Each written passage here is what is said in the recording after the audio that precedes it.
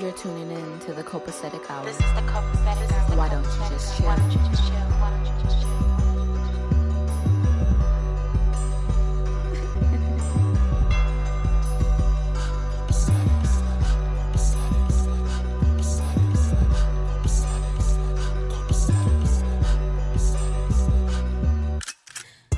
Yes, this is the Copacetic Hour. Copacetic is a term meaning everything is fine, cool, and in excellent order. This podcast is an area for open discussion, but not for the weak-hearted, nor the simple-minded. And although we may not always agree, we will always exemplify respect. But at the same time, nobody, and I do mean nobody, is exempt from getting these jokes. Everything is copacetic. Yes, this is the Copacetic Hour. How's everybody doing today? Doing good. Okay, Dwayne. That's what's up. That's what's up. Introduce yourself, please.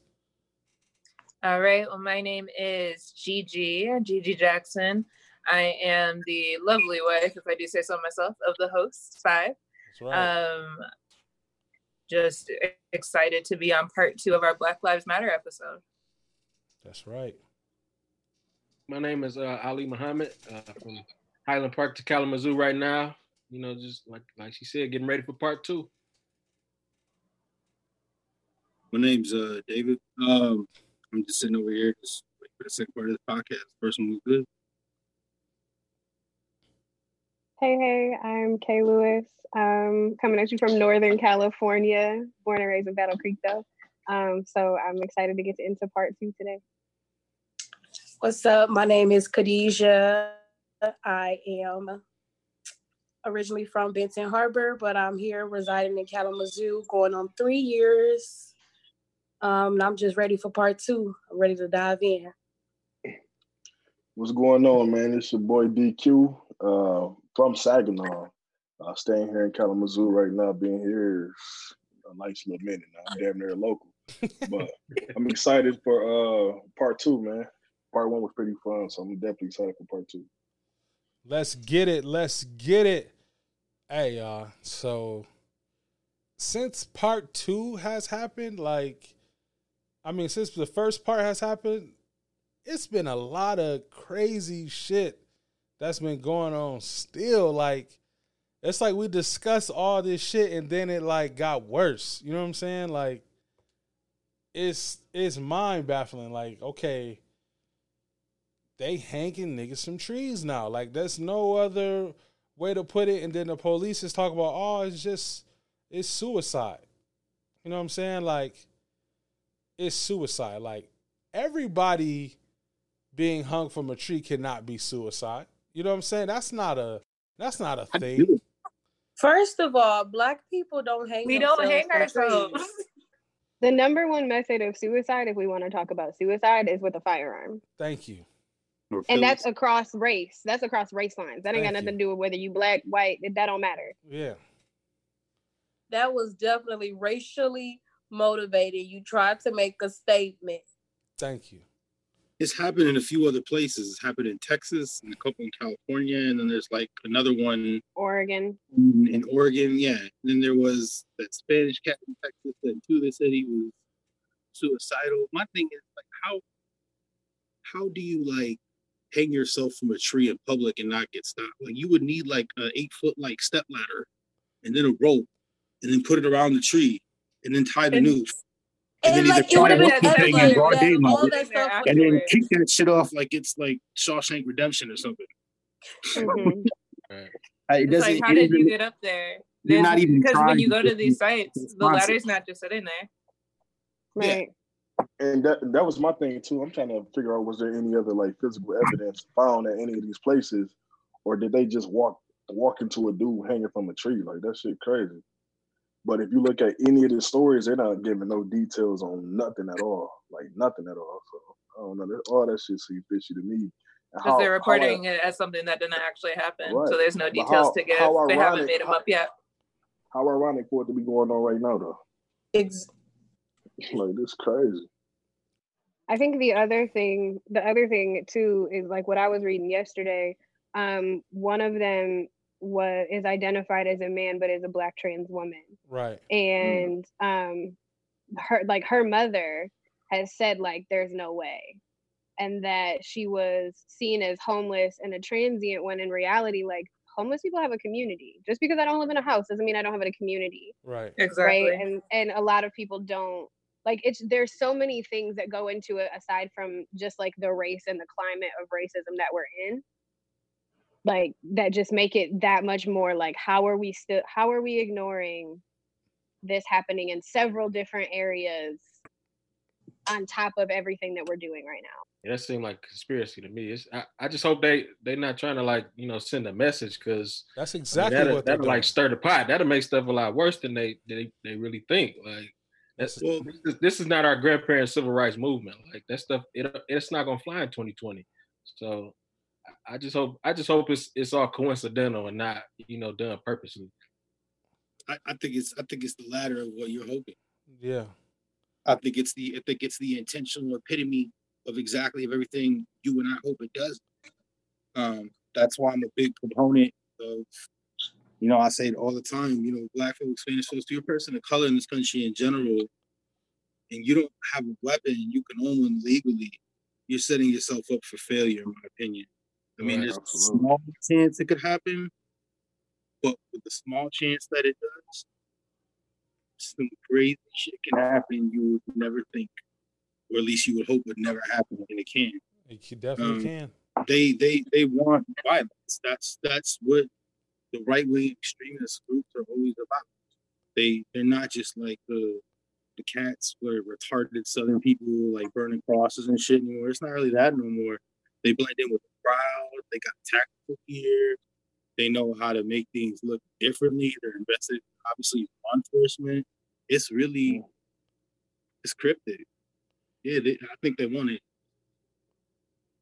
Okay, I agree. Like, so at this time, I was looking for things to look into about lynching and how it started and all these other things. And I pulled up, it was a documentary on Ida B. Wells, how she was like one of the first, historical figure writers to start, documenting, lynchings, you know what I'm saying? And lynchings happened because Black people got out of slavery, and we got to a point where we started to be influential economically, you know what I'm saying? And to stop us from wanting to do more things, they started lynching Black people. Like, one of the first stories she wrote about was about this Black grocery store where this guy owned it in partnership with like 5 other people, and it was outselling the non-minority grocery store, and they hung him up in front of his store, just like the Spanish guy, you know what I'm saying? And I'm like, wow. So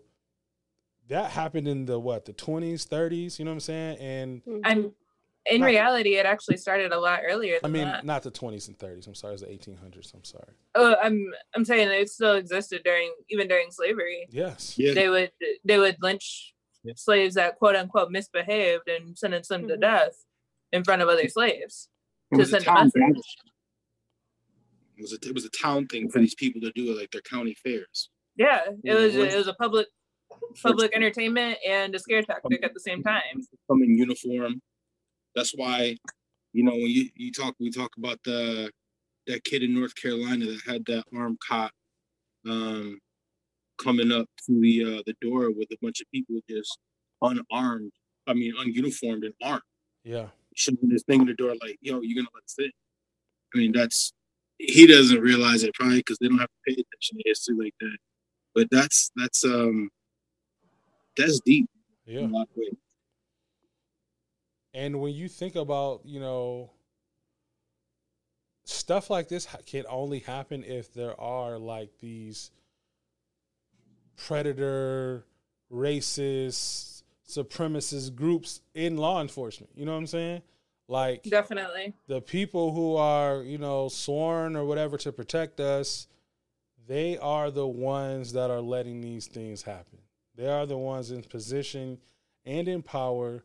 Not all the time. I'm not saying that it happens everywhere and all the time. I'm not saying there aren't any bad cops, whatever. You know what I'm saying? But They say one bad apple spoils the bunch. You know what I'm saying? I saw a quote where it was like, you know, police are being upset, and there was even this video of the New York police officers like, you guys are blaming us for one bad apple or whatever, something like that. And I saw a meme. I saw a meme that said, you know, now you guys want to operate with what's it called? With context, because not all black people are bad either, but you still treat all black and brown people the same way, like we're all criminals. Now you want the benefit of the doubt. Where's that benefit of the doubt when it's not on you? And I was like, man, that's deep. You know what I'm saying? Yeah. That's deep. I feel like stuff like that is really why. I mean, if the whole policing thing is going to work, they got to get closer to the community. Like, they got to actually know the people in the community before they could, you know, try to strong arm people and stuff like that. So facts. I just feel like that gap got to be closed, because, I mean, I keep trying to say it could get a lot worse, because, you know, in these times in 2020, people just they on the edge, you know, so they kind of looking for a reason to spark up. So yes, I mean, I just hope I hope they relax, you know, because open carry, Michigan is open carry. Yes, we about that close away from seeing, you know, people just walk around with their pistols out. Yeah, to protect themselves. Yes. Yeah. I definitely agree. Moving into that, our next segment I want to get into is qualified immunity. So for those who don't know, qualified immunity, especially with law enforcement, is designed to protect all but the plainly incompetent or those who knowingly violate the law, as in police officers. Law enforcement officers are entitled to qualified immunity when their actions do not violate a clearly established statutory or constitutional right. So that whole thing where they can claim that they were scared in any position, you know what I'm saying, that when they're in a situation, that'll qualify as qualified immunity, stuff like that. So they're trying to take that away. It happened in Colorado this week. They took away qualified immunity in Colorado, which I think they need to take away all across the board.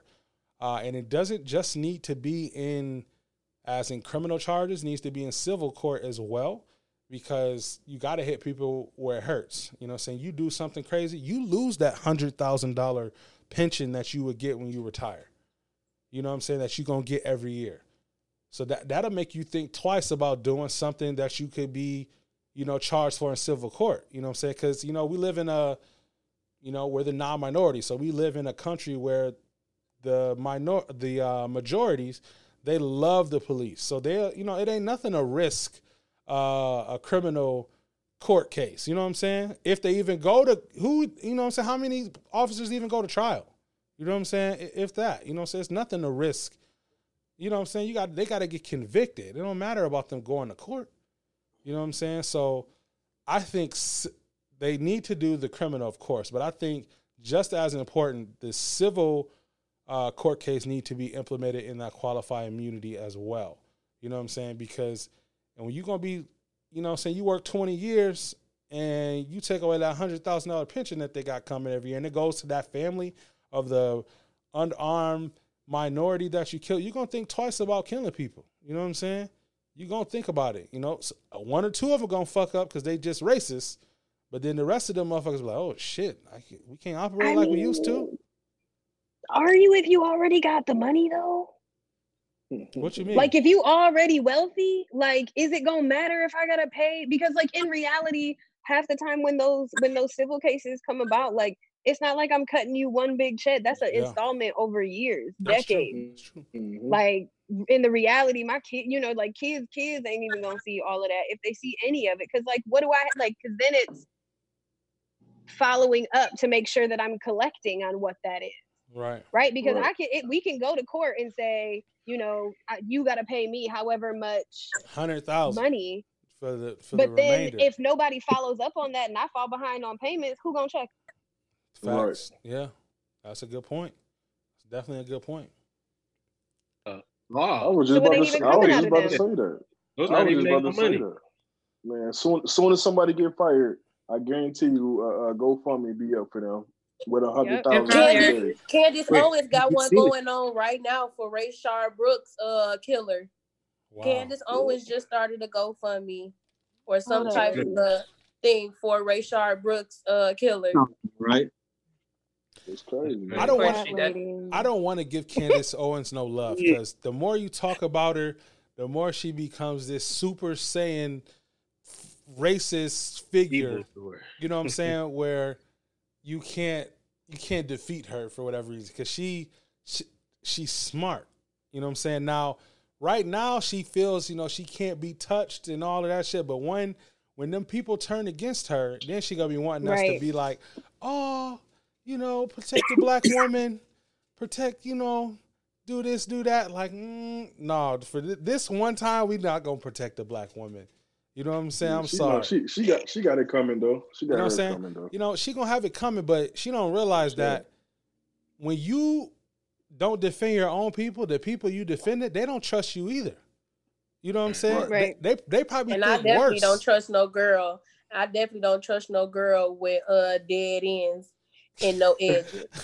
So he already got her coming already. Accuracy. That's the funny. accuracy. I mean, honestly, it's already there because sis That's funny. is gone. Like, I mean, she probably it's phase makes one is sense, though. implemented.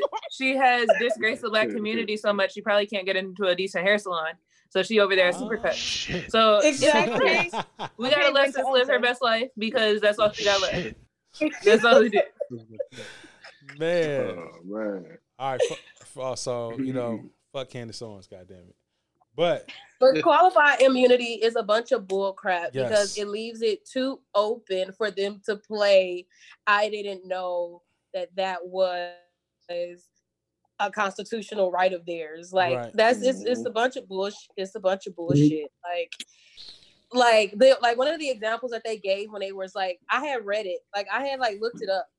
And so like one of the examples that they gave that our officer got off on was the police officer tased a pregnant woman and claimed he didn't know that it wasn't okay to do that. Yeah. How do you know that it's not okay to tase a pregnant woman?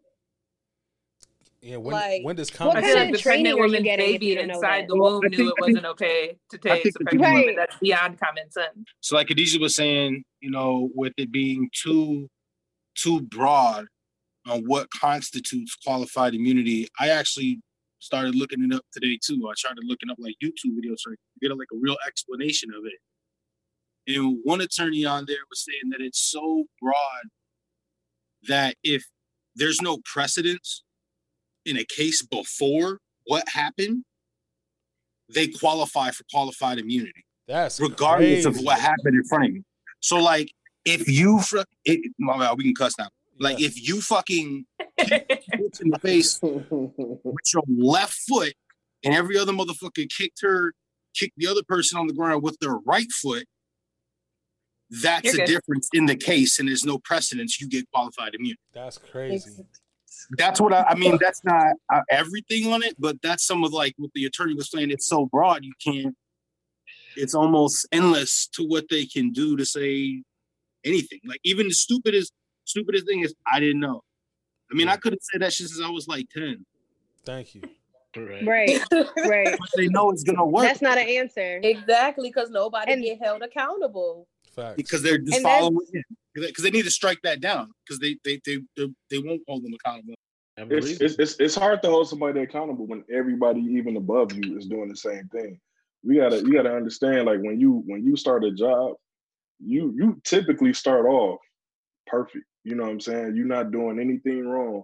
But when you see everybody else in a department, you know what I'm saying, doing the same thing, you're gonna start mimicking those same behaviors. And then some of those same behaviors is violate people's rights, do whatever you know what I'm saying, whatever you gotta do to fuck up a black man's life, and you would get a slap on the wrist, or probably, you know what I'm saying, or it'll disappear. They're gonna continue the behaviors. But nobody comes into something with that mindset already, like I'm going to do this. You know what I'm saying? Typically, you're going to see what's going on with your peers around you, and you're going to start to mimic that same type of behavior. All that shit start from the top, man. They need to just get rid of all that shit from the jump, if you ask me, man. I mean, and if we look at the history of the police, like even saying like everybody around you at the top, there are probably people who are encouraging that behavior. It's not just oh, I'm chilling and I'm gonna do this thing, but you do you over there, pimp. Like, nah, if I'm doing it, you gotta do it too, because you're not gonna turn me in, Exactly. So I mean, I think that ironically, yeah, the people that are supposed to stop criminality abide by criminal rules quite well. Right. I mean, but if we like we said before, if we look at the history of police, it's not that ironic. No, like if we look at where police, like the police force was incepted from, right? Like the inception of it, it's not that ironic. So that, I mean, and that's why I can say that I feel as the way that I do about the future of not having that as a protect. Like, don't get me wrong, there are other ways that we can protect ourselves, and it is also a phase. I'm over all this money we could put into all these other things. Like, you telling me that's like billions and billions of dollars at this point that we could put into mental health care and rehabilitating folks and making sure everybody got food to eat. Because if I got food to eat, I don't want your food. Right. Like I was talking to this guy that's from the well, I wasn't talking to him like on the phone. I was, shit. like, on social media. I was just playing. Or whatever. But I was talking to this dude from the UK. Okay. And he was just telling me how like they police officers over there like don't even carry like firearms. Like they don't carry weapons. Like they can't have them, like, period, at all.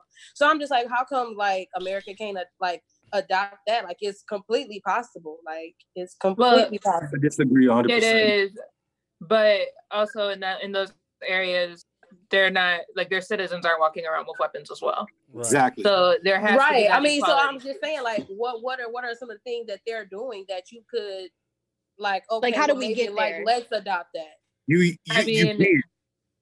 That's not going to happen. They're not going to give up their guns. Yeah. They're not going to There's give no up their right utopian way to bear. give them up. It's not The going cat's to. out of the bag with it. It's If you try to take them in that kind of a stance, and you're talking about mass violence, that's like the second thing they will trip over. I mean, they trip over certain brands backing certain people. Yeah. All you got to do I is mean, say are we not Second already Amendment in a rights, state and of they're going mass to be out there violence, that kind of a thing. Are we not already in a state of mass violence? I mean, I understand what. No, hold on. Let me finish. I understand what you're saying. I understand completely, because one of the things that I was reading was I started reading about, like, I think I was on either the Southern Poverty Law Center or the ACLU. I don't remember which one, but I was reading about like the operations of various hate groups and how it's not the violence is like the driving force, but it's also violence in segregation. Like, it's not, and I don't mean racial segregation. I mean like in segregated. So like our crew is over here. We don't know what you like. That's protection, right? If I only have the people from my chapter, my city, my place, then if somebody else comes in, I'm gonna assume that they're trying to infiltrate, even if they are on my team, and we about to turn up against them. Like, it's like that for the protection of the actual group itself. And so I understand what you mean, and I like, my point would be like, we know that they're pushing towards that, right? We know we're pushing towards like this massive violent end game. What happens after that? Because we're still going to be here. That's where I see the rest of that. When I talk about the abolishing of police and like those things, I talk about, I know we're probably going to get to that point, because you can't unlearn that if you're an adult and you're in it that deep. Like, you don't want to, you know what I mean? Right. Like, nobody's going to be like, yes, I want to actively learn not to be racist anymore if they're a part of that. Like, they don't see that. Right. That's like and I hate to even look at people as a lost cause. I have a hard time doing that as a teacher, but that's where we are. Right. So after that, what do we do? Well, I mean, I hear what you're saying. I just think that there's a real big underestimation of the type of violence I'm talking about. Like, you don't see people out in the streets right now in groves normally with guns. That's what I think it can get to be the normalcy to see in the streets. You still walk around and you're not worried at least 85% of the time of getting shot. Like, there's still, mean, how many guns do we have in this nation per person? It's like 4 to 1. And the people that don't care, that are sociopaths that we're talking about, they're the people who have the majority. No, I mean, the end game is fine, but if we don't understand how to survive to get to that point, because let's be honest, how many people on the quote unquote left or from Black and brown communities, or how to survive outside, or all these things that we take for granted and laugh at, that they get taught just to do as like their pastime. Right. Yeah.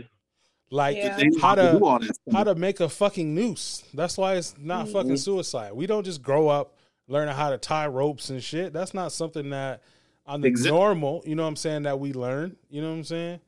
Like what tree was strong enough to hold my weight so I can hang myself, what branch. You know what I'm saying? Like that shit's not, it's not a thing. It's not something we grow up learning and teaching. Not everybody, but I'm talking about the masses. Like most people don't grow up going camping and shit like that because our communities can't afford it. You know what I'm saying? And it then it's not something that's passed down. Like your granddad didn't take you and his granddad didn't take him. You know what I'm saying? It's just not something that we were, for one, probably not able to do, you know, because of Jim Crow. You know what I'm saying? You out sleeping in the woods, they probably bust your ass and you never come back from sleeping in the woods. You know what I'm saying? But is that what white people do on camping trips? Do they teach their kids how to hang people? Be wild. Is that what white people do on camping trips? I don't know what they do on camping trips. I've been on a few white camping trips though. I'm just like, I wouldn't go that far. I wouldn't. She's go like, that that's far. what happened on all those trips. I don't know. Like, no wonder my parents didn't let me go camping with them. I know. I did. Okay. I've been on a few camping trips. That wasn't never. I mean, maybe that. I'm not saying. I'm not saying that. Maybe not today. I don't know. I'm not saying that. I'm just saying that when, like, I did Tiger Scouts when I was a kid. They teach you like it's so cute. Whatever. They teach you like how to tie ropes, different knots or something. That's like the first shit you start out doing. You know what I'm saying? When you earning the little badges and shit. You know what I'm saying? Like, it's just not something that if you don't get into programs like that, and Battle Creek is like a diverse melting pot, you know what I'm saying, in the most cases. Not really. Call it melting pot, because melting pot is like just saying the fact that you don't like see me for who I am, and we all the same, and I'm not the same. Okay. We like a colorful salad. Okay. You know, a 7-layer salad. A 7-layer salad. Like yeah. a melting. Yeah. Okay. A melting pot means that you want everyone to assimilate and behave in one way, and that's just not how any group of diverse communities are going to behave. I agree. It's not possible. I agree. 7-layer salad. I agree. Lifestyles is a men's and women's clothing store that carries exclusive quality labels. Their mission is to bridge the gap between mainstream fashions and luxury brands. They're the go-to place for the latest fashions and trends. You can shop with them online at lifestylesapparel.com. That's LIFESTYLEZ apparel.com. And follow them online at Lifestyles Apparel on all social media outlets. While you're at it, visit them at their brand new Memphis location. Like madness, let's go crazy.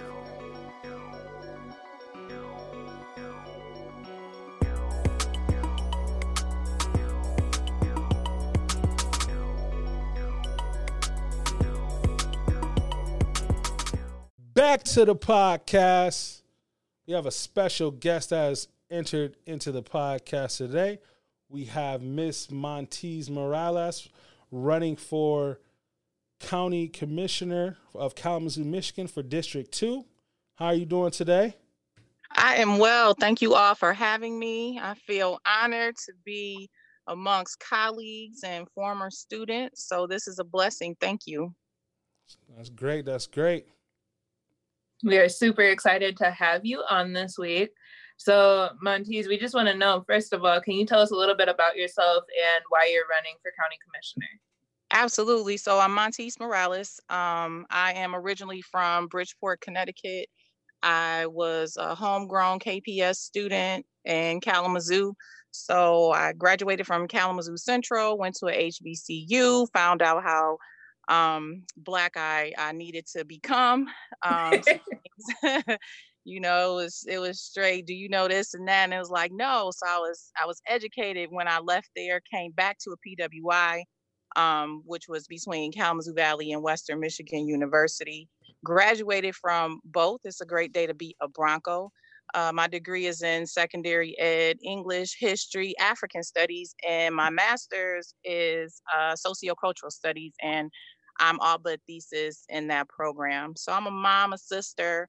I've been a long time advocate for students, for people of color. I am an Afro-Latina, so I represent Black and Brown people. But when it comes to public education, I represent everybody.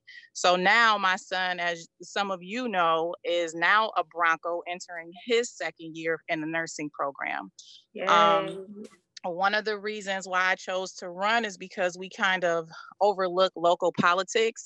And as I reached my 20th year in education, I was noticing how funding was being cut to our most disproportionate areas when it came to people losing financial aid, as many of us may have been susceptible to. And there was funding out there, and they started cutting funding because nobody was at the table to represent.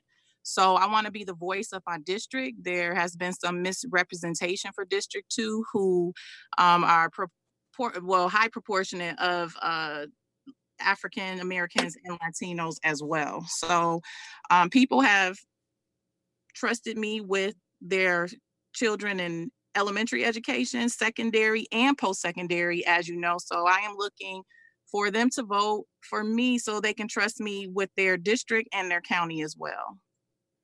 Definitely.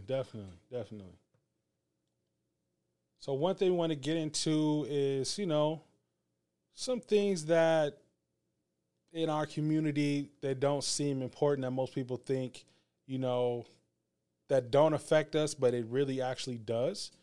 One of the things we had is, why is the census important? Isn't that a way for the government to, track minorities, to keep us down? Something that was talked about.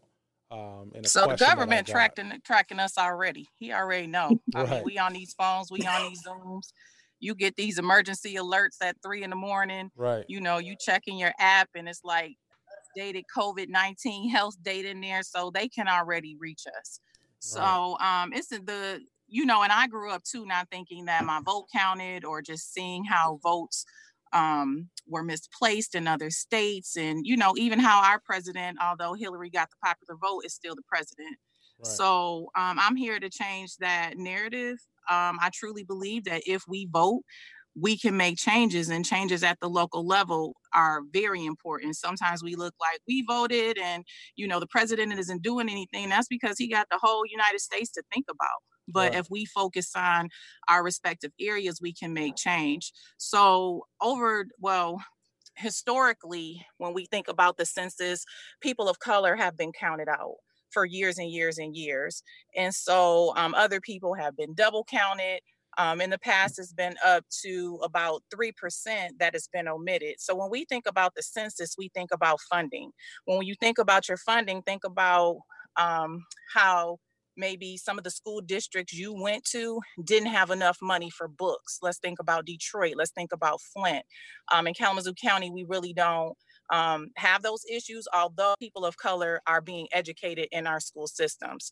So when we think about filling out that census, it's important because we need those dollars. If we don't fill out the census, then they don't think that we need money in our respective areas. And the redlining has been there since the beginning of time. So for me, it's been an issue on purpose, but now we can change that issue.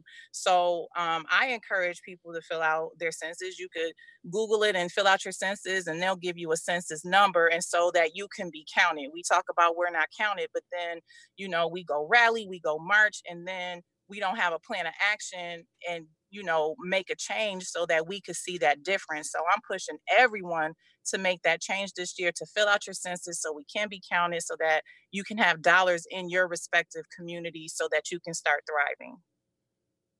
Definitely agree with that. Seems like we have some paperwork to fill out now. You got some paperwork to fill out, because as of this year, that's about $2 billion that cost. So we think about how schools are funded based on property taxes. Now think of your low socioeconomic areas. Think of the state funding and the budget cuts. We just learned today that one of our dear, colleagues from Western Michigan University has been released. And a lot of that is because of budget cuts. Right. So when you think about the state funding, the state gives 10% of funding, but that's for the whole state of Michigan. And that funding is supposed to go to, people who are eligible for free and reduced and lunches and that live in low socioeconomic areas. But then you say they give 10 million or 10 billion, that's like $2 a student. So how are we supposed to educate students based off that? You know what I mean? Right. And people don't look into that. So locally you can vote, on millages and, cut the redlining so that the most poorest areas aren't being highly taxed, and the areas who can afford to be taxed are, getting passed by, but they're the ones you see new stadiums being built in the high schools. They all have computers. I mean, how many non people of color do you know have had trouble not securing Wi-Fi? Or when you think of our white community, do they need free internet access? Just think about this COVID-19 that just went on. You know, free internet access had to go to so many families so that they could just receive their education. Right. Wow. Yeah, that's a lot. That's a lot. It's definitely a lot. It's a lot, and we can make That's that a lot. change. To think that all of that is formed off of just us for generations not filling out this paperwork to let them know that we're here and we need to be counted. We need our voices to be heard. Not participating in local elections to make sure we have people that look like us sitting there making decisions that would benefit us. Absolutely. So when we see someone on the ballot that represents us, we need to make sure we're supporting. Absolutely. So another way that you can see who's on the ballot in your area, typically every community has the League of Women Voters. If you log on to their website, you could just Google it and you type your address in and it'll show you who's running in your area. And then if they filled out the campaign form just to know a little bit about them, you can see everything that's going on. So for me, if you went in and you put the League of Women Voters and, my address is public anyway, you put 1231 Banbury, then all of my information and the current incumbents information will come up and you can select like, yeah, we want to vote for her. But it's all about doing research, and taking your kids out to the voting polls, making sure that they understand the importance of it and us stepping up, and knowing that say I run and I don't get selected, if, we go straight ticket, what if that person isn't a good person? We got to think about who we're putting in office. That's the only way that me and some of my other colleagues will not get into office. Definitely. Fair enough. Now tell me, if you are elected, and I'm believing when you are elected, how will your position have the power to bring forth change, specifically as a county commissioner? So specifically as a county commissioner, we have Commissioner Stephanie Moore right now, and she put a proclamation out to declare that, racism was a public health crisis, and she presented it in front of her colleagues. And what we did as a community, we flooded their emails. They had over 5,000 emails probably to say that this is a public health crisis, and then the resolution got adopted. So it was, 9-2, 2 Republicans opposed, and that's okay. But on that level, now we can get with the city officials and say, you know what, we're starting to hold the police accountable for what it is they do, because that money comes out of the city budget. So when people are looking at, I'm contacting other people because I don't like our police department, they're not treating us well, and they don't know what to do, you contact your city officials, you contact your city manager, that's who you contact, your mayor. That's where the police budget comes in at. And so when you're voting on different things, 47 probably to 50% of the city's budget goes to your police department. Now, how are you supposed to compensate for the rest of the city if that much money is going into that and they're not treating us well? Right. So for me, being able to be at the table and say, no, I don't believe that we should cut this funding, and this is why. So for example, we had a budget. I had a budget of about $25,000 at Kalamazoo Valley through a community action agency. And so I'm meeting with one of the commissioners as I'm interviewing for an appointment. And he's saying, oh, I had to cut this money because of X, Y, and Z. And I'm like, do you know that you took $25,000 of my budget? And now I can't help students who have been suspended from both the Kalamazoo Promise and financial aid. So I had it set up that, and if anybody knows, when you're suspended from financial aid, it's hard to cough up that money for even 2 classes. Yes, it is. Anywhere. And so I said that money was in place so that I can get them food if they face food insecurity, housing insecurities, and it paid for up to 7 credits, a bus pass, and their book supplies. Now, Wow. if we're moving towards education, and we want students in the trades, if you cut something like that, how are you for education? Right. If you continue to cut our budget that supports family services in our community, how can you want change? If you're not investing in diversity and inclusivity resources and homelessness resources, how do you want change? More importantly, if you're cutting from our education budget, how can you really say you want prison reform if we know that by the 3rd grade, we already know who's going to prison? Right. So these are some things that to think about. And so because I'm from Kalamazoo County and I know the school districts and I know families and I represent through my current job as the program manager for Kalamazoo Promise Services, I know all the constituents that need help from all of the districts that attend Kalamazoo Valley and Kalamazoo County students as well. So I can make a change at that table by voting against things like that for people who aren't so much in the community or who don't check on the community, who don't feel like people deserve to have an education. I feel like I need to like snap because you just given so many facts. Like that's the only appropriate reaction I feel like I have. I take snaps any day. That means I'm doing all right. You can't hear it, but that's what I'm doing. Yeah. Snap. I appreciate that. And I just think that that I know that have attended, WMU in reference to some of the research work that we've done, and our counterparts may have gotten an A and we got a C off of the same thing. So we understand those inequities. We understand being in a place where nobody looks like you and trying to share your struggle. And they're like, there's nothing I can do for you. So me being on that county board, I mean, when you look at me, sometimes you don't know what I am, but I represent everybody. And so I understand what it feels like to be on government services, i.e. food stamps, Section 8. I understand how it feels to make $2 more and be cut off. And I understand how it feels to be pinched because I'm in this, what they call quote unquote middle class, if you will. And so more taxes are being taken out. How am I supposed to pay for my son to go to college if y'all are steady taxing me harder than the people who have the money? I.e. when we look at Amazon and all these rich companies that are not being taxed and we're being penalized for it. Right. Definitely understand that. Now, what's one thing that Black people or just people of color should be aware of that you wish you were aware of 10 years ago?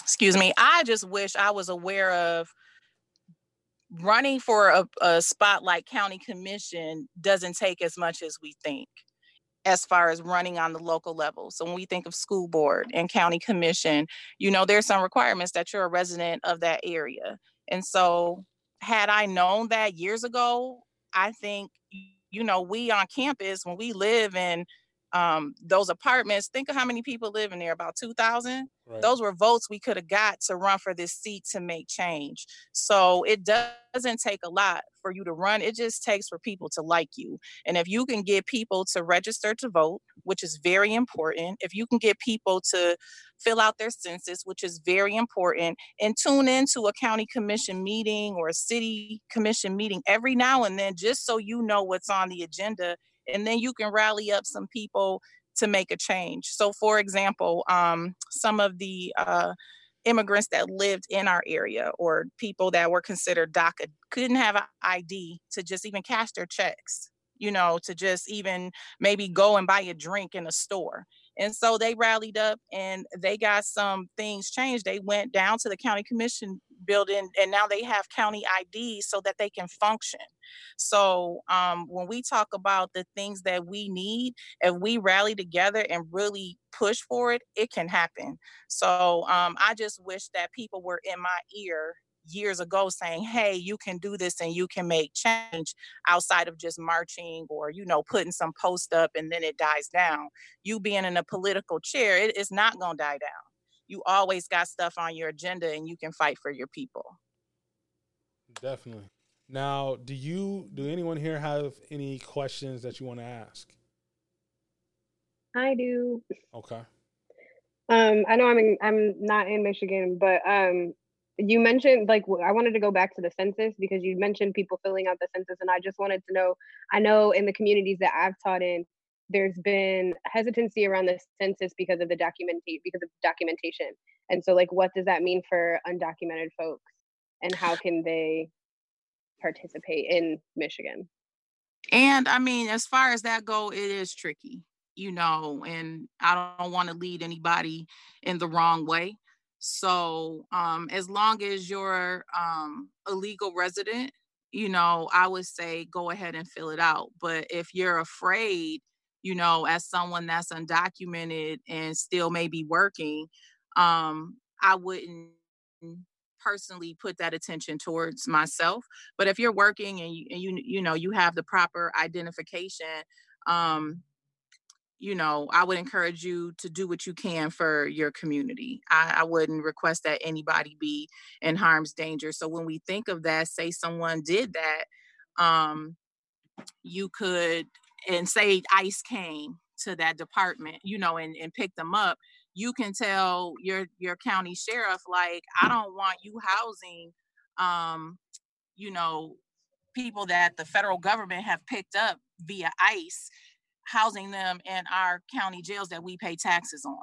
So there's different ways to get over that. What would be like the rally votes, like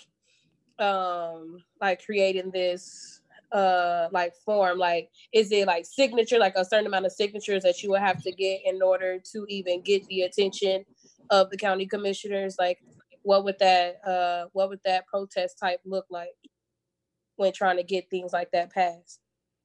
So it doesn't even have to be a protest. There's public comment at every county commission meeting, and you can go and stand and say, hey, here's a resolution that I want. You list your problems. You say, hey, you know, here's some people that follow behind me. Here's their signatures, emails. They live in this specific district, and they want change. So, you know, maybe they'll listen. And then if you don't get what you want, you go back and you do it again. So there are some people, I've been to several county commission meetings, and there's some water issues that we're facing in Kalamazoo County. And so one of them is flooding. So a district came out, and now they're up to see a judge in FEMA to get the funding that they need. But it was because they pressed it, they did their homework, and they presented it to the county commission several times. And then that proposal went, and the county commission voted on it.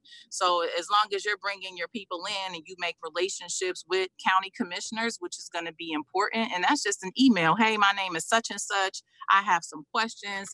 You know, can we sit down and meet? Hey, my name is such and such. Can you just reply via email? And it's their job to reply to you as their constituent. So what you're saying is actually contacting the people in power does more than making a Facebook post to complain about it. Absolutely. That's what I'm hearing. Looking at Facebook posts.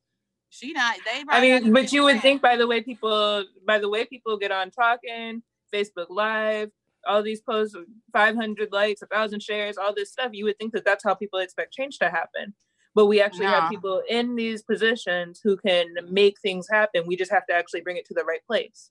So when we think of George Floyd, yeah, it went viral, but there were people contacting that mayor, contacting the city manager, contacting the chief of police. Yeah, it amplified, you know, through Facebook. Yes, that's how, you know, initially it was shown to us, but stuff can be shown. But if we don't go out there and protest and put our foot on their necks for change, then nothing is going to happen. So, I mean, just how many videos a day do you see with 1,000 likes or 18,000 likes, you know, that has been pushed under the rug. So if you don't send those emails and your friends don't send those emails out to people, you know, it can fall on deaf ears. So now that everything is via Zoom, you can actually zoom into your county commission meetings, and they have meeting IDs, and you can go into public comment and voice your opinion.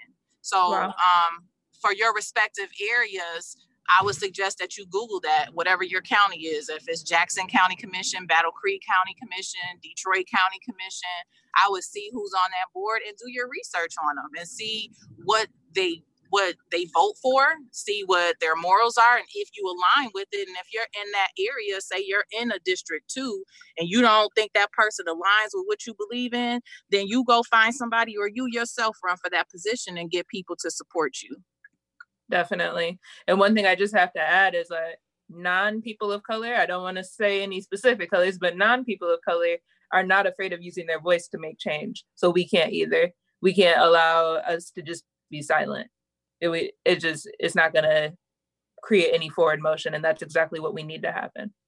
Oh, absolutely. Non-people of color, you know, when people are sick and tired, they're always using their voices. And sometimes, you know, they know the right people. So right now I'm encouraging y'all to know the right people, to ask some questions. You can start tonight, Google your county commissioners and ask them what's on their agenda for August 4th.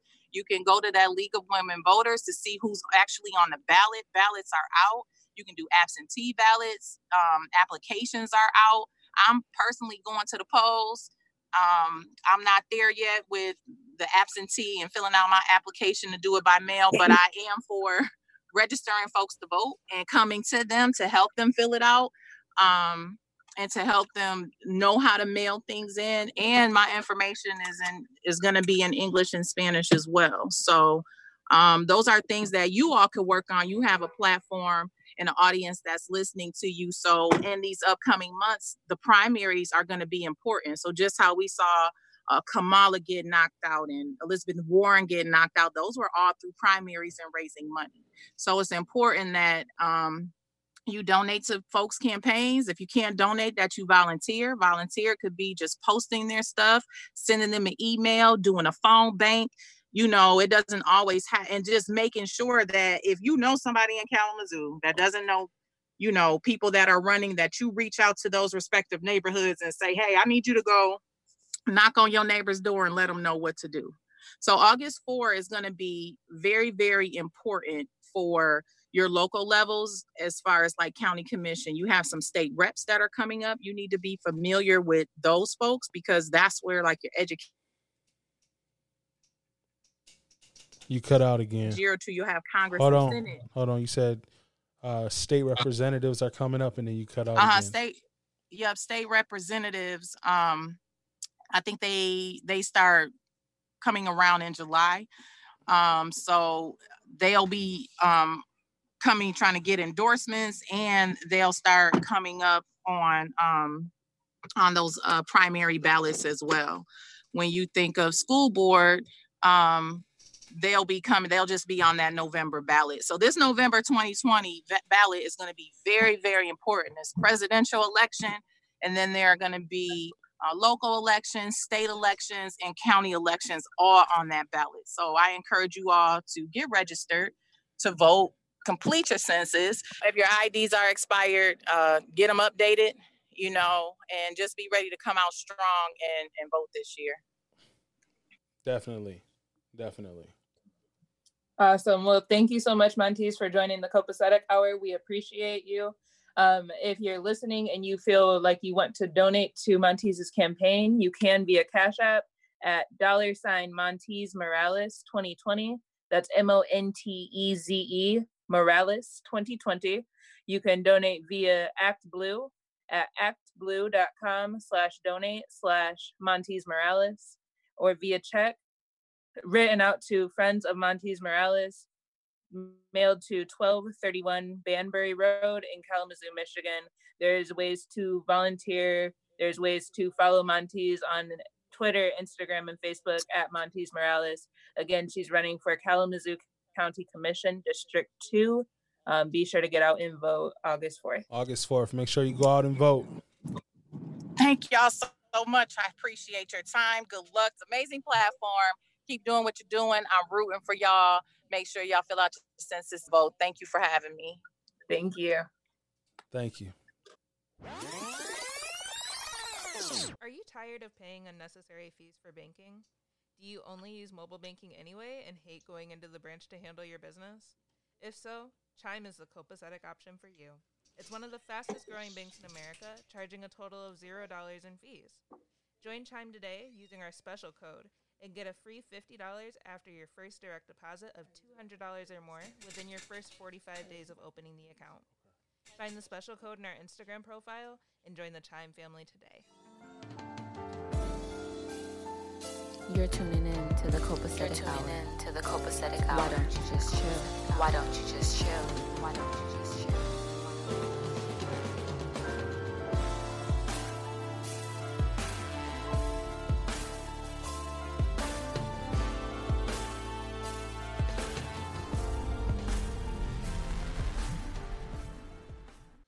Back to the podcast. So that was dope. Shout out to Monteze Morales. You know what I'm saying? Make sure you go vote for her. You know what I'm saying? She's helped me out with a few things, very impactful in my college career, I would say. Make sure y'all go out and vote August 4th. Make sure y'all do that.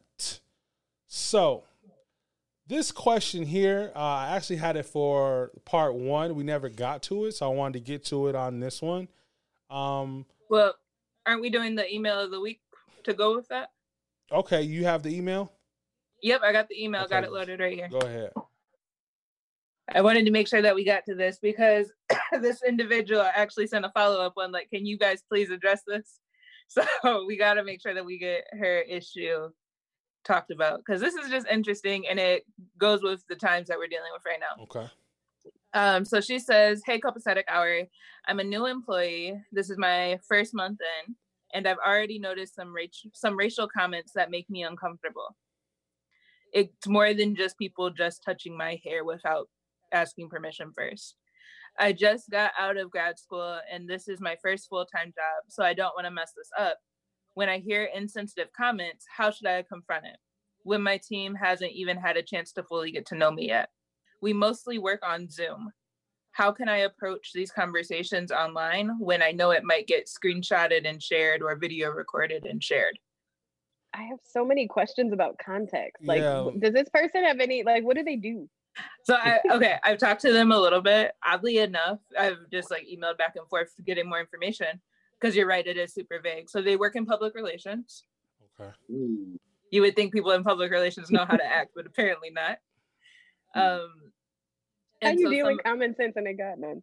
Insensitive comments have ranged from things, like I said before, like the touching of hair without being asked, to people asking if she likes stereotypical Black food, to people asking insensitively about how she feels about what's happening to all the Black people right now. Well, she needs to address it.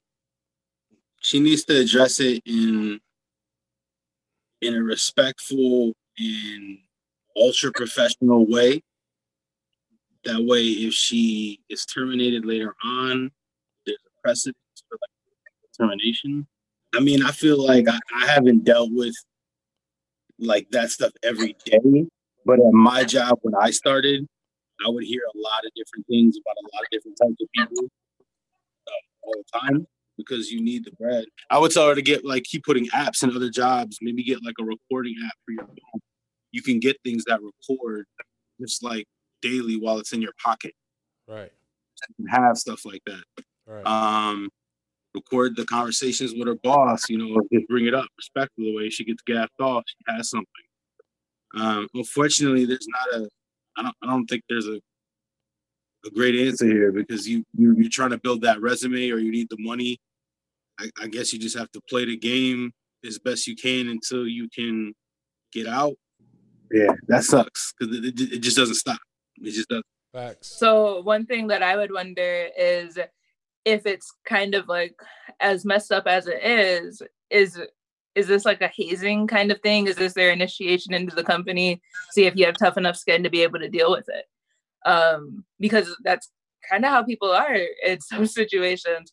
I mean, I'm not one to have never experienced racial comments at work.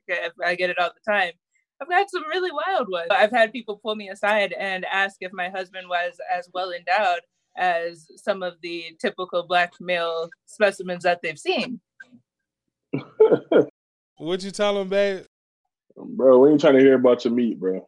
And that's what I'm saying. I don't feel like my coworkers should have been either. Like that borderline, it's definitely on racial insensitivity. That's on sexual harassment at that point. And I'm just like, why are we having this conversation?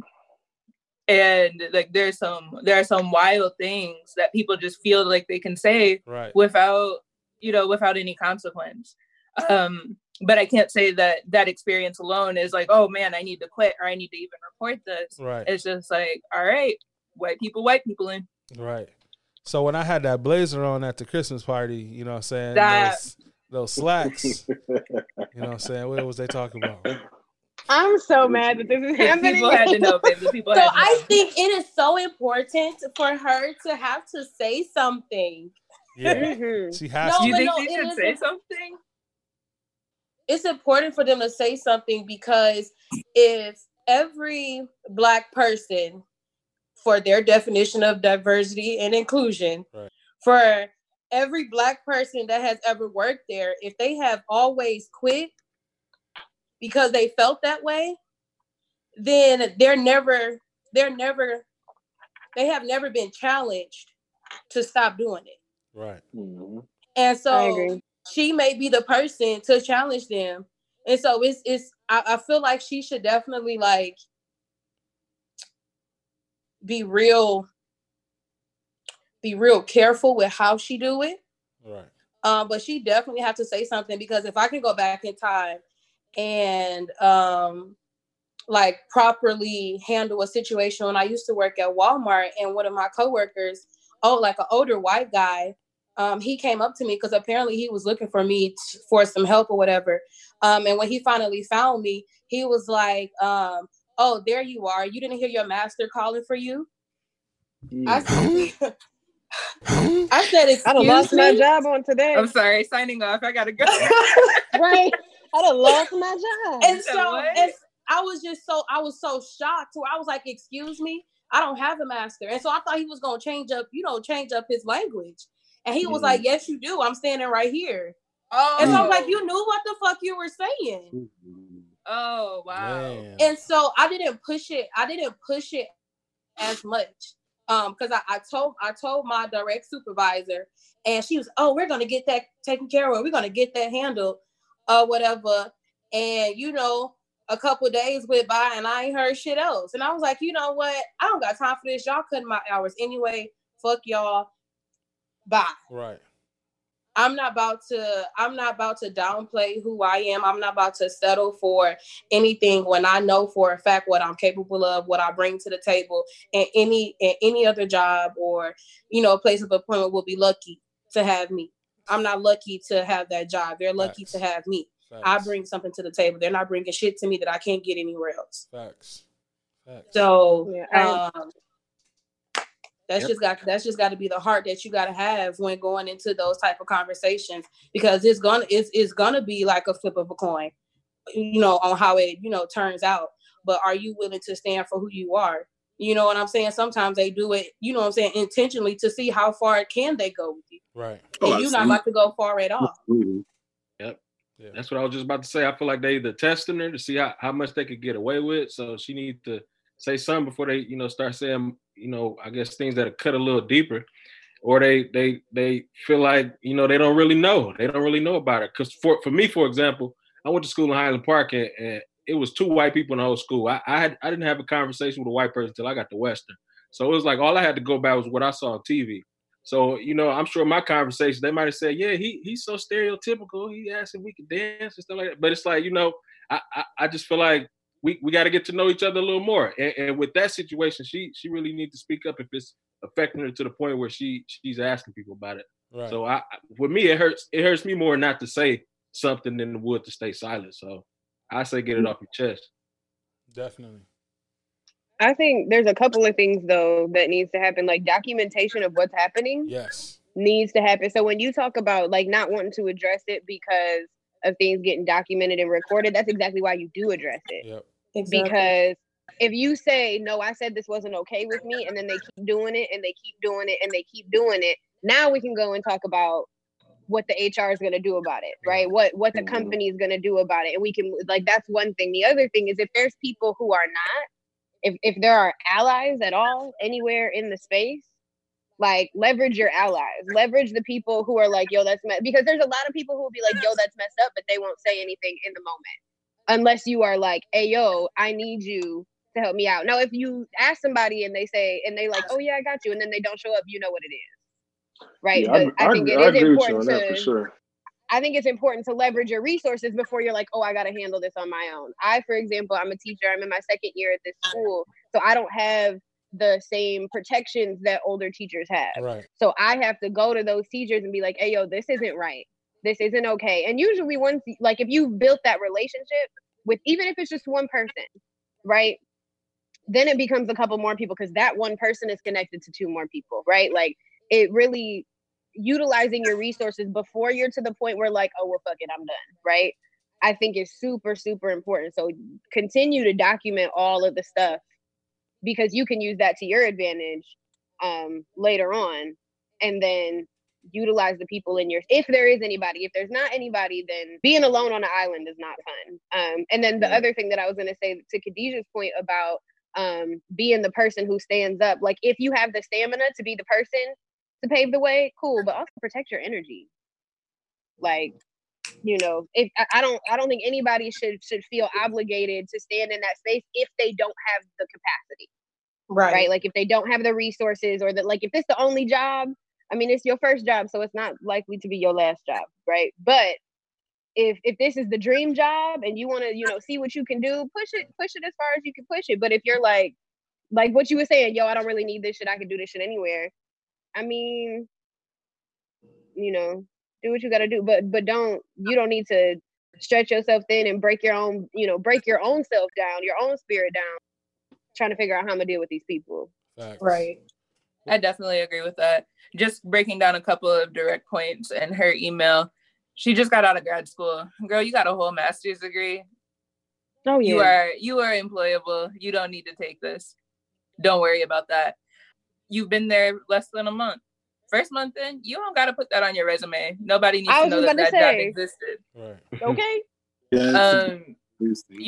You're worried that your team hasn't had a chance to get to know you yet. Racist people don't need to get to know you before they choose to judge you. Right. You're worried that these conversations might be screenshotted and shared. Good, let them be exposed for the racist behavior that they exemplify. So, peace out to that job. Be like just about every other Black person and sit on your computer while working and on company time, and be on Indeed.com applying for new jobs. That's my advice. Everybody. That's funny. My favorite site. Just join the community. Man, I got a good job. I still be on Indeed. Okay. I like my job and still be like, what they got going on over here? Y'all funny. So how does diversity and inclusion in the workplace, how does that need to be changed? Why does it lack? And what can we do to change it?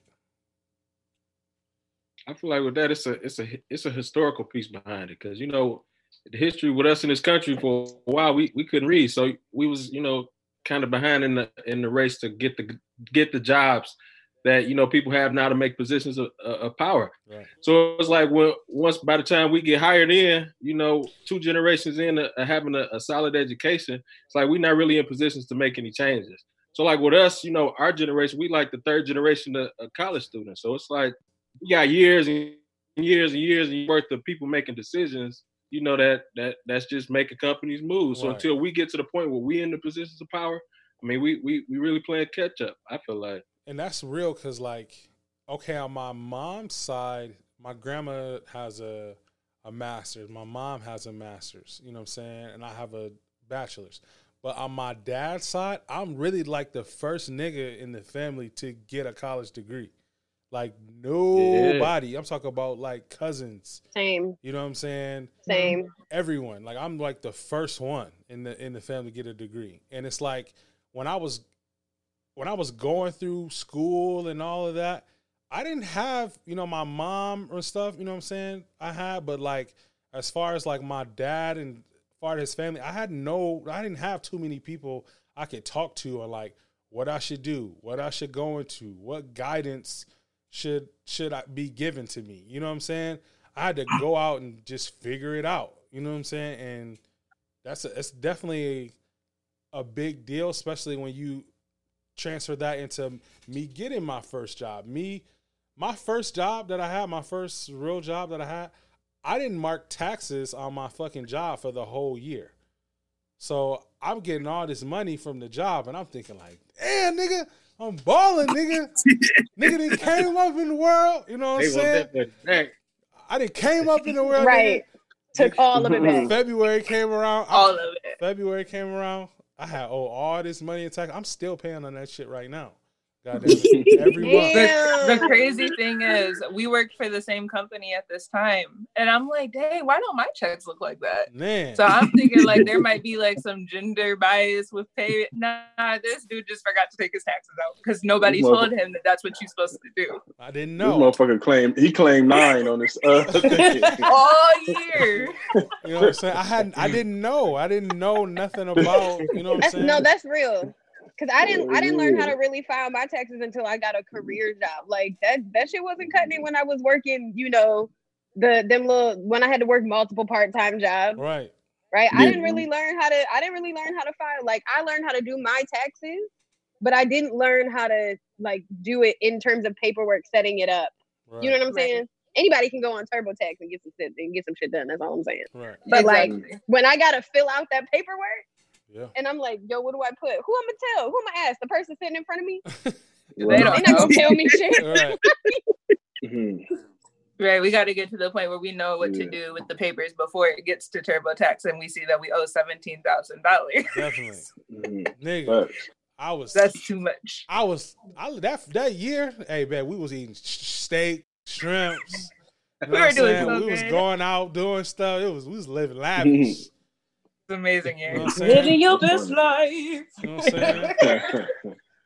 Niggas, February but came I around. think diversity and inclusion is like they defined that. Like we didn't define that.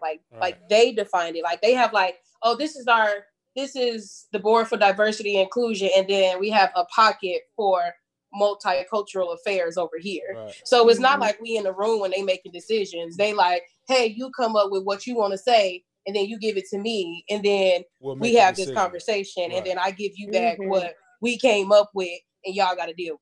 Right. Like what has to happen is they have to be comfortable for us to fuck being comfortable. Get the fuck out those positions at this point. Like you don't need to be there. Like you've proven years after years after years after years that you don't have the heart to lead a population of diverse people. You don't have the heart to do that. So you need to get out of those positions because America is becoming more and more and more and more diverse by the second. Yes. Definitely. And that's not even like a bad thing if you're not capable of leading diverse groups. It's not a bad thing, but don't be in the position where you should be doing that and be blocking other people from getting what they need. Facts. Exactly. Yeah. I mean, I think the big thing though is education though, man. We really gotta take pride in education. No, I'm saying go ahead, go on. Okay. No, I think the big thing definitely is education, man. My story is very similar to Ernest, man. I was the first person in my family to go to college, both sides, and even while in college, I was never like education is a thing. I was more so embarrassed to say I went off to school and then had to go back. You know what I'm saying? Face everybody else like, damn, this shit didn't work out. So that was kind of my motivation. But it was plenty of times, even up until I graduated, I was sitting in the classroom like, why the fuck am I here? I didn't really understand my impact until corporate America. You know what I'm saying? Until being able to take a seat at the table and impact certain decisions that were being made. I know Khadijah, she could speak a little bit more too, as far as just our recent job. We worked together, and there were a lot of times where a lot of decisions were being made above us. You know what I'm saying? But when we go in those rooms, there's nobody less like us. And everything is impacting us. And they're not having to deal with that. So I kind of challenge myself, like, okay, well, how can I put myself in a position to take a seat at that table so I can directly impact the changes that I know that, what I'm saying, people of color are actually going through. And that was my big thing. Like, I just think we really need to push education. And it's so sad that the current generation, they have this whole mindset of let's get rich quick. You know what I'm saying? It seems like education is starting to go out the window a little bit. Let me see if I can get famous off a TikTok video or some shit like that. Or, you know what I'm saying? It just seems like everything is based upon this whole social media thing. Scamming. But with that, we're not putting that focus back into scholars. You know what I'm saying? To educate these kids, because everybody that's in that room, that's taking a seat at that table, that's impacting these decisions, that's affecting us, they all set the ass in that classroom. And we need to keep pushing that, and we need to make sure that we're reaching back. We can't get in these positions of power and get educated and not reach back. We have to continue to reach back to the generations coming up behind. Facts. Just to go off of that, just as a teacher, I think the other piece that I would add to that, like the reaching back part, is like going in and building like relationships with the next generation is literally like, to me, like one of the number one ways to get, because these people sat in classrooms. These people sat down up under older folks who told them what they now believe. Right. And if we are the people who are occupying their, that's the whole reason that I started teaching, because I saw a whole bunch of people, white people, because 90% of the teaching population is white women. Yes. I saw a whole bunch of people who was standing up in front of folks lying to their faces. Yes. And I was like, well, if I can be in somebody's classroom, that's one spot. That's one time they're going to get the truth. If I'm the only time they get it, at least they get it once. Exactly. And there needs to be more of us in those spaces. And it doesn't necessarily need to be traditional schooling. Like, it doesn't, I'm not saying, I mean, I would love to see more people of color in education, because I was at a conference today and was the only Black person in the room, like digitally, with a room of like 50 people. So I need to see more people of color in education, but just in positions to mentor, to talk to folks, and to spit real shit, not to be, like, it's one thing to tell kids you can be whatever you want to be and do whatever you want to do. That's great. And they should believe that, and they should know that. And you got to give somebody, the intrinsic motivation to want to do more, but it's more than that. Like, you got to spit the game to, like, all the stuff that we're seeing right now. When we say this ain't our grandparents movement or whatever, I'm a full believer in, like, our grandparents was doing some hot shit too. They just didn't tell us about it because it wasn't appropriate to tell kids at that time. Right. And the difference is now we like, no, y'all about to see all this shit. Right. Because y'all about to know. I don't think that this is much different than what happened before in terms of like what what our ancestors was doing. I think they was doing the same shit now, except for they was like, nah, the kids gotta stay at home. And now we nah, you old enough, you can walk, put your shoes on, let's go. Exactly. Right. Listen, them in those phones, always on them, recording, whatever. They gonna be the saving grace, because America gonna see. Yeah. Like, you gonna see it. You have no choice but to see it. But then it comes the generation before them that know how to talk, or whatever, that's in those rooms talking, or whatever, you know what I'm saying? And then the generation before that, you know what I'm saying? Like, they feeding like our generation, like our generational stages, like, we don't come together and build as one. I feel like my parents and like my parents' parents and like that, like those generations are almost like ashamed of some of the stuff that they did. And that stuff is so important to, tell your kids, so therefore it can prepare them for the life that they're going to experience. Because when you talk about diversity and inclusion or whatever, if you grow up, you know what I'm saying, and they thinking that they just supposed to be accepted whatever by a world that don't accept them, and then they get rejected, like, they gonna look at you like, why you tell me this and then it ain't happened? And now I'm questioning you as a parent. I'm questioning myself because I believed you. I'm questioning this world. And then it's just a continuous cycle. So, like, we gotta preach the truth no matter fucking what, no matter how hard it is or how harsh it sounds. Like, you gotta teach it, because if you don't, we're not preparing the next generation to be greater than what we were. Facts. That's a good Well, point. and the thing that you just said goes back to talking about like young white kids. If we want to keep it a buck, right? I grew up thinking my way was the way it was gonna be. I walked out into the world and realized that I wasn't the only thing popping, and now I'm mad, and now I got a problem with people who don't look like me because they're taking up space. Like that's literally what we're watching happening. So like, so the education has to be expansive. It has to include everybody. As much as we like, yo, I'm tired of it. Like, because white people ain't gonna tell their kids this shit. So somebody's got to. That's deep.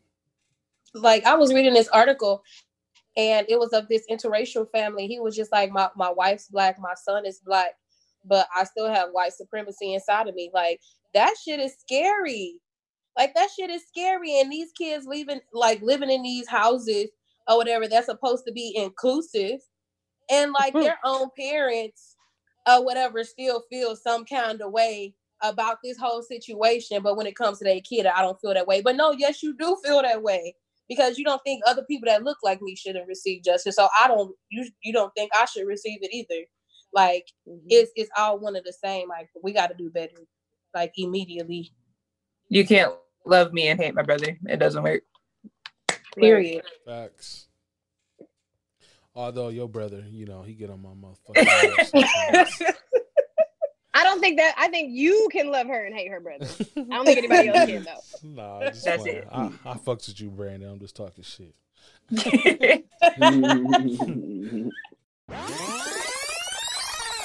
This week's episode is sponsored by the Design Lab at Shutterstock & Co. From logos and business cards to invitations and custom tees, the Design Lab is your one-stop shop for graphics.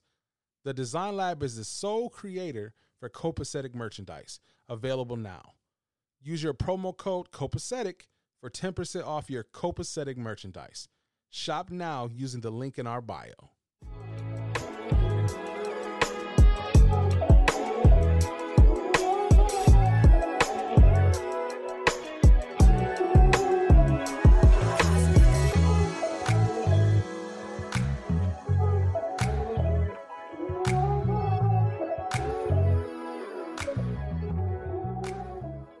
Back to the podcast. So we're gonna move into our last segment. And it's always the hardest one because nigga, there's so many problems. God damn it. But if we're gonna talk about the issues, we have to talk about the solutions. So today we talked about getting lynched, qualified immunity, voting, the census, you know what I'm saying? How, stuff in the workplace affects us as minorities. What are some of the solutions that we can strive towards to have change in those different areas? I think with qualified immunity, you need to probably come up with a new legal doctrine or something that has a different name and actually change it so that way it changes in the minds of police officers.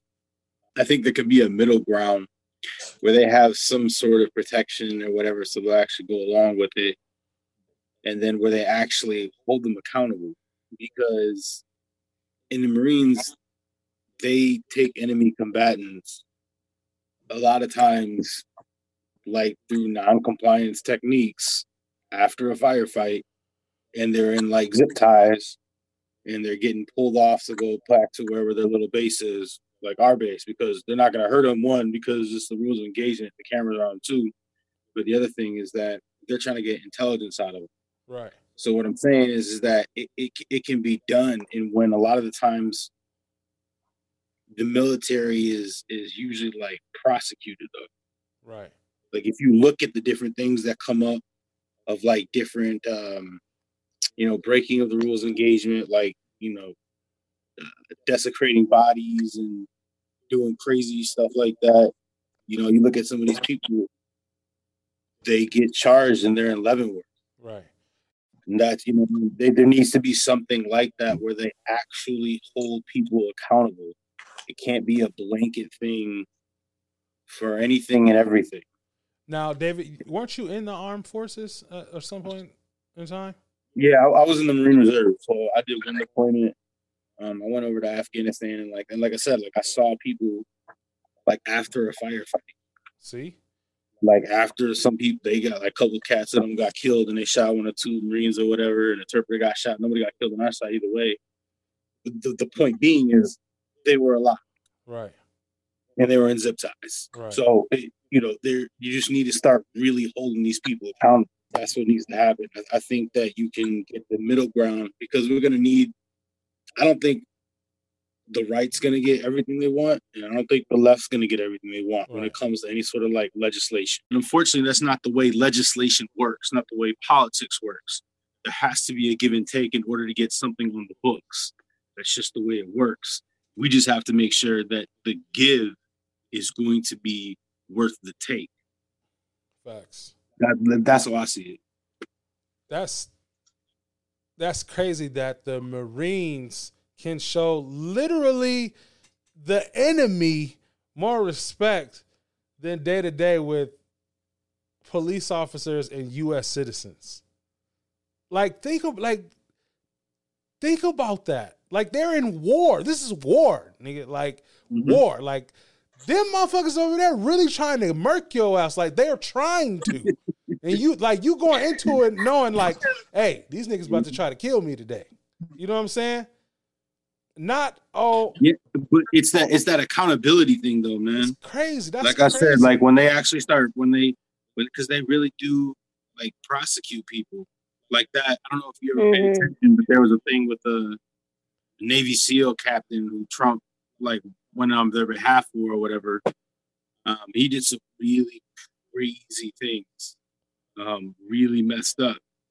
But normally when those people catch like wind of it, the military has their own court system and they prosecute. Maybe not a lot, but certainly a lot more than the police officers. Right. I can say that much. Facts. I think on a bigger, like on a wider scale. So like that's something that could be done like right now. But I think like on a wider scale, if we was to go back and like read the Declaration of Independence, it said we hold these truths to be self-evident that all men are created equal, that they are endowed by their creator with certain unalienable rights. And unalienable rights simply means that it cannot be taken away or denied. So when it was written, it was saying that all the rights, and it was written for white people.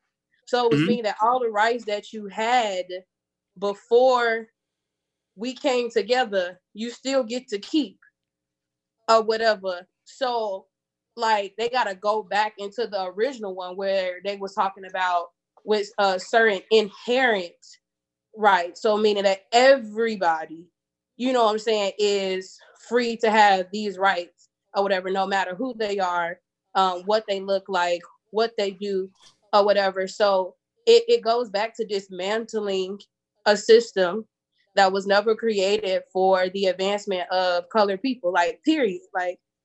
So when we talk about like what we can do and, it's like to make the workplace better is to go to the founding, you know what I'm saying, like the founding documents of like HR or whatever, you know what I'm saying, and see where it's like not favorable to all people and change those things or whatever, or just completely take it down or whatever, and to create new ones.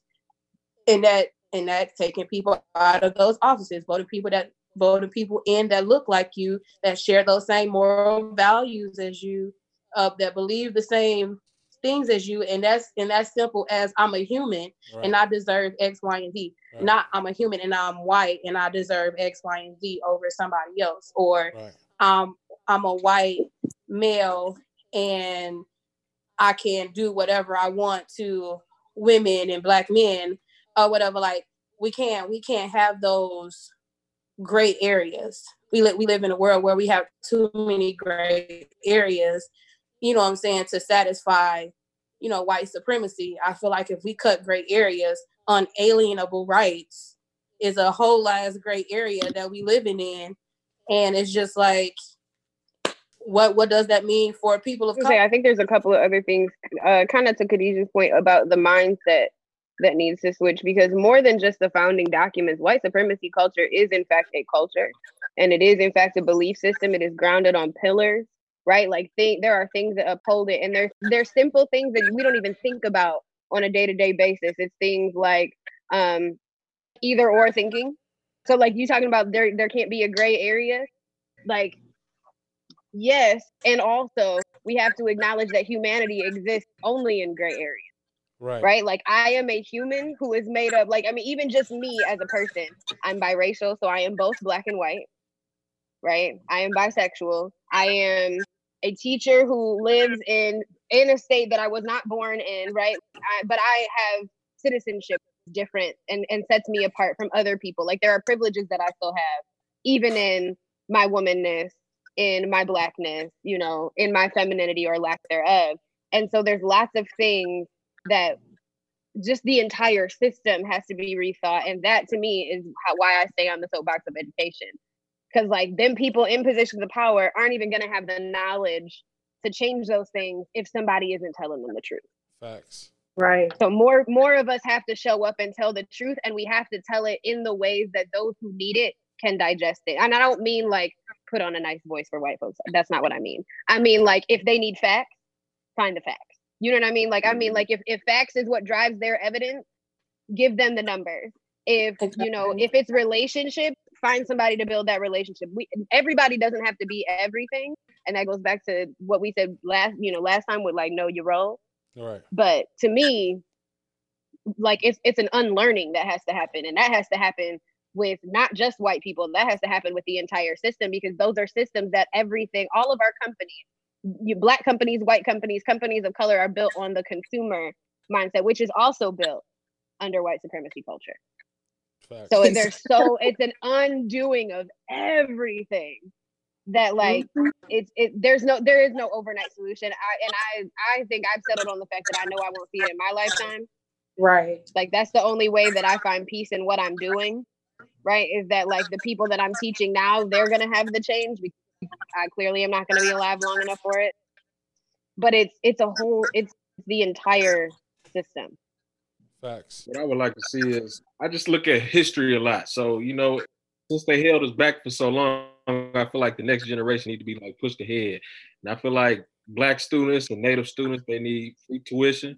I feel like our generation of people who had to pay inflated tuition, we needed reimbursement. Like we need that money back. Because when my brother left for school in 99 or 98, I saw his old college bill. He paid 8 G's for the year. When I was at Western, 8 G's was a semester. You know what I'm saying? So Facts. I feel like we need that money back. We need this next generation to be catapulted forward. Give them free education. You can get into school, you got a free education. You still got to get in, but I feel like that bill need to be fronted at this point. Facts. We need to attack everything, but like, is it more purposeful to attack one thing at a time? Is that getting things done, or is it attacking everything at one time more purposeful for us? Because there are so many things. We're not going to agree on one thing to attack. Okay. I mean, that's also a know your role, though, right? Like, Right. if my role is education, I'm staying over here. More power to you to do what we got to do, you know, in terms of criminal justice, and I'll show up how I can. Right. Right. Right. If education is tied to what you're doing, then absolutely. I think it goes back to knowing your role. We can walk and chew gum at the same time. Facts. Right. You know. Okay. We don't have the time to break everything up and do it one by one, to be honest. There's just not the time for that. We need to attack as many things as we can. Like Kaylee said, there's people in different positions that are put there for a reason. Like Monteze was saying earlier, we're trying to get people that look like us into positions of power. That way we can attack things from different angles without having to take it one step at a time. We've been taking things one step at a time for years, decades Facts. even. Okay. Right. Agreed. I actually agree I with mean, that. I also think the big thing, man, and we touched on it the last episode, is it starts in the household. Yeah, I was just about because, to say that. It starts in the household. We got to understand a lot of these schools work off curriculum. You know what I'm saying? They have a certain curriculum that they have to teach. And no disrespect to any educator in here, but a lot of it is bullshit. Let's be real. It is. You know what I'm saying? It So is. we need to educate Right. our kids in the household. So when they do go to these places, when they are in the classroom, they can be able to dissect, you know what I'm saying, what I need to take in and what's bullshit. And me speaking and me being transparent, I didn't have a lot of those conversations in my household. And if I'm being 100% honest, I didn't have any of those conversations at all. You know what I'm saying? So, and I grew up in a single parent household, I didn't have role models that I can look up to. I didn't have nobody that even told me about the importance of education. Like I said, I went out to college because motherfucker told me hey, you need to That's go, what you you're need to get a supposed to degree. do. That's what you're supposed to do. You know what I'm saying? But then nobody around me did it. No cousins, no other siblings, no uncles, nobody. Like I said, there was no role models there. So you're telling me that I need to do this, but nobody that looks like me, nobody I'm comfortable with took that route. You know what I'm saying? So why are things so different from me?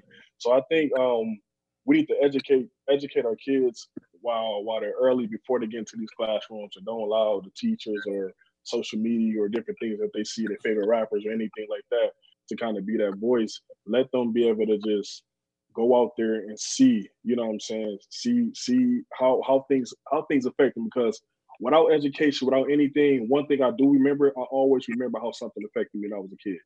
You know what I'm saying? I didn't need somebody to talk to me about that. So had those conversations, had an open dialogue with kids. And like I said, man, I don't think we're gonna see change. I don't think I'm gonna see change. You know what I'm saying? But I do want to spark. I want to spark a mind that's gonna be able to spark another mind and spark another. You know what I'm saying? Just keep going like that. So the more people we can talk to, the more people we can educate, I think we'll be okay. Facts. That shit is deep. Hold it down for the educators real quick, because they get on my head. I feel like with that, it's like, hey, we had it. Yeah, it's like we got creative freedom. You know what I'm saying? Because I done taught my kids about supply and demand. I done taught them about credits and debits. If you can find a way to get it into the curriculum, you can pull it off. So I mean, but you're right though, because it is a lot of people who just going by the basics. So if you don't step out of that box and show them how to apply it, because I'm all about application skills. This is what I need you to do. This is how you use it in the real world. So it's like, if we could keep that, connected, we could get a lot done. And like you said, I mean, the home is big too. And I know you know about that with social work. So yeah, that's huge. Facts. I mean, but also parents can show up at school. My coworkers are less likely to say something to kids if they know their mama is right around the corner. Right. Facts. Because I know I'm that mama. Like, say something if you want to. You got one time to come in my baby sideways. Like, thank you. I don't know who you thought I was, especially because I know how to do your job. Like, yeah. Don't be. That's the other thing is, like, we leave. I think one of the things we often do is when kids go to school, they at school, and we don't really, like, we don't. I know some parents show up, but we don't often, show up Need and a tell break. you, and also go to the board meetings and tell them that the curriculum is trash. Right. Show up to those spaces where they're making those decisions. They have school board meetings where public comment is a thing. Just what she was saying earlier. Like, we can, as community members, even, you don't have to have a kid to be invested in what the education is at the school.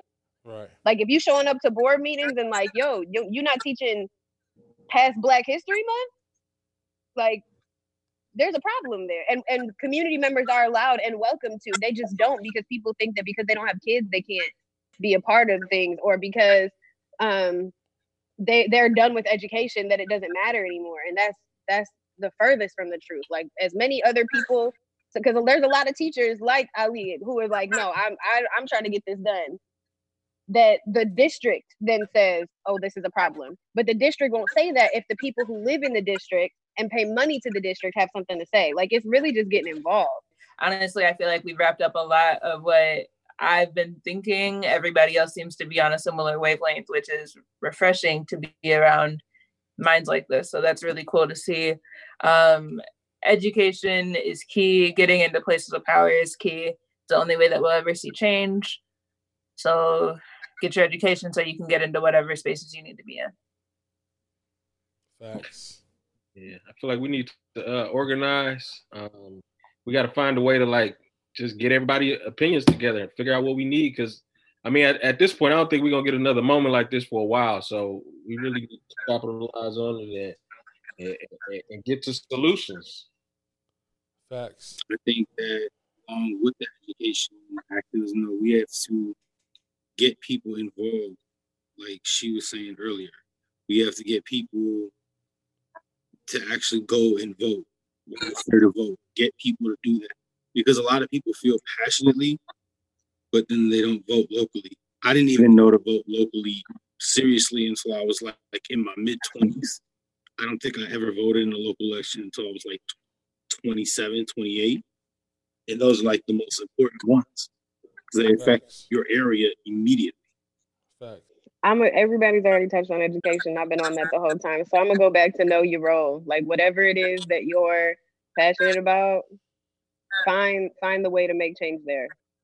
Don't try to be like everybody else.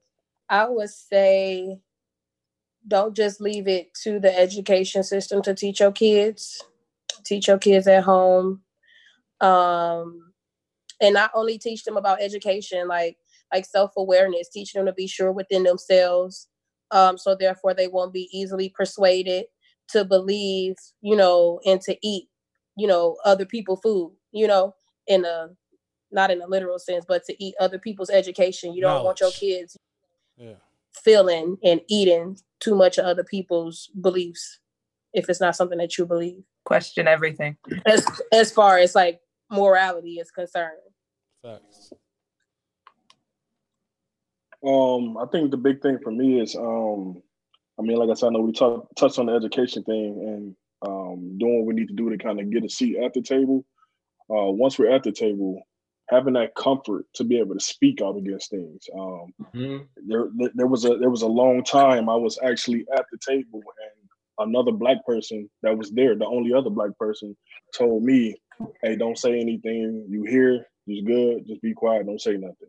You know what I'm saying? So it's a lot of times we get in these rooms and we're afraid to speak. We're afraid to use our voice. So being able to challenge different things, if it's not directly affecting us or it's bringing change for our people, speak on that. You know what I'm saying? Talk about that. Have open dialogue. And if it creates backlash, then that's good. You know what I'm saying? If it creates issues, if it creates drama, then that's good. Because 9 times out of 10, there's some change in that area that's definitely needed. So I would definitely say, man, have more things like this where we can kind of have that dialogue, talk about it. Because honestly, I don't get this a lot. I don't get this a lot, and it definitely feels good to be able to talk with like-minded people about it. Facts. I would say that we got to establish some type of like nepotism in our community or reaching back or something. I feel like every other community has something where they actually look out for their people. They go back and they bring the next generation forward. And for some odd reason in our communities, we feel like, no, I'll work hard for it. You got to work hard for it and go get it. I may or may not help you if I feel like you deserve it, but if I feel like you don't deserve it 110%, if I'm able to help you, I'm not going to help you. So I feel like we need to establish some type of, I don't know, mentorships or programs or just each individual person. If you can go back and help somebody, go back and help somebody. If you do have a platform like this platform here, having these conversations, go out and let it be known what you can do for somebody, if you can help somebody, and don't be afraid to ask for help. A lot of the times, you know what I'm saying, people too prideful to, nah, I can do it on my own. Me and myself, even like this podcast, you know what I'm saying, I be wanting to get guests, I be like, nah, I ain't trying to be getting a handout, you know what I'm saying, or something. And I still may not do that still, but I'm just saying, it is important that if you can't help somebody, reach down and help them. We need to all be coming up together. We need to be working as a unit. Unity is our number one issue, in my opinion, in our communities. We need to be a unit because every other culture operates in a unit, in unity. All right, this is the Copacetic Hour. Everybody, please let them know where they can find you, what you got going on. If you need people to reach out to you about something, let them know. All right. You can find me online at Limitless Beauty on Instagram. You can find me at Limitless Miss Medicine for anything, for people that are interested in pursuing a career in healthcare, any sort of healthcare. I've literally dabbled in just about everything, so I can provide a little bit of insight. Currently, I'm working in internal medicine. So we're kind of getting towards the end of the whole pandemic situation, at least this round of it. So I'll be back in the clinic soon. So you'll be able to get more of some insight there. If you need help starting a business, launching, branding yourself, you can find me at Shutterstock MI. It's Shutterstock & Co. That's the company. You can get graphic design and branding work done at thedesignlab.ssco. This is Ali again. You can catch me on Twitter, Lucky Showtime. You can catch me on Instagram, Lucky Showtime 313. If anybody needs any writing services of any kind, just reach out. Go ahead and cop those books. We got Michigan International University. That's the first one. Just encouraging people to go to college. It's creating a college culture. Then we got Wake Up Little Lion for the kids. Got to keep them active and reading. And then for the people who want to read a real story about progression and perseverance, go ahead and pick up Nobody Cares. It gets real deep. It talks about a lot of issues that people don't know that goes on in just people's regular lives. It's students out there living lives like adults, and a lot of people don't know about it. So that's kind of what that story is about. And then I got another one coming up. It's called Bad Move. I wrote it about 6 years ago after Trayvon and Freddie Gray and Sandra Bland and all of them died. And it's just relevant again. So we kind of pushed it up, and that'll be out soon. Facts. Go get them. Go cop all 4, 5. Keep them going. We need a bestseller list, you know what I'm saying, on Amazon or whoever sell the books. I like audiobooks myself, but I do buy Ali's books. Go get the books for sure. My name is David. Catch me on Facebook. I guess if anybody has any leads, people that need help navigating social services, getting contacts for different leads for the social workers, things like that. Facts. Hit them up. This is Kay. You can find me on Instagram at prettycutie2 _, or my teacher Instagram, which is at 2live and M5. Again, my name is Khadijah. You can find me on Twitter and Snapchat at Queen, KAYMB. And you can find me on Instagram at LUV, Love the Queen _. And also, I am getting ready to coordinate youth Black healing circles here in the city of Kalamazoo. So if you got any youth out there that needs to be in this space, that registration is going to be coming out soon. So be on the lookout for that. It's called Healing While Black. It's DQ. You can find me on Instagram or Twitter, DQ_11. I have a supervised independent living group home here in Kalamazoo that I started. We look like we're going to have our first student actually next week. So that's a big deal. We're looking for kids with emergency placements here in Kalamazoo, Battle Creek area, Grand Rapids, wherever. You can get in contact with us at dreamliving.ddj@gmail. If you need any questions or any information as far as different services that we do offer, like I said, it will be a trauma-focused group living here in Kalamazoo. Definitely. Make sure you reach out. All resources. Definitely reach out. And I am your host, 5, from the Copacetic Hour. Hit me up at notorious_BIG_E from my personal page, or The Copacetic Hour on IG or Twitter, Copacetic Hour. Please go get your merch. Support Black businesses. We got pop sockets.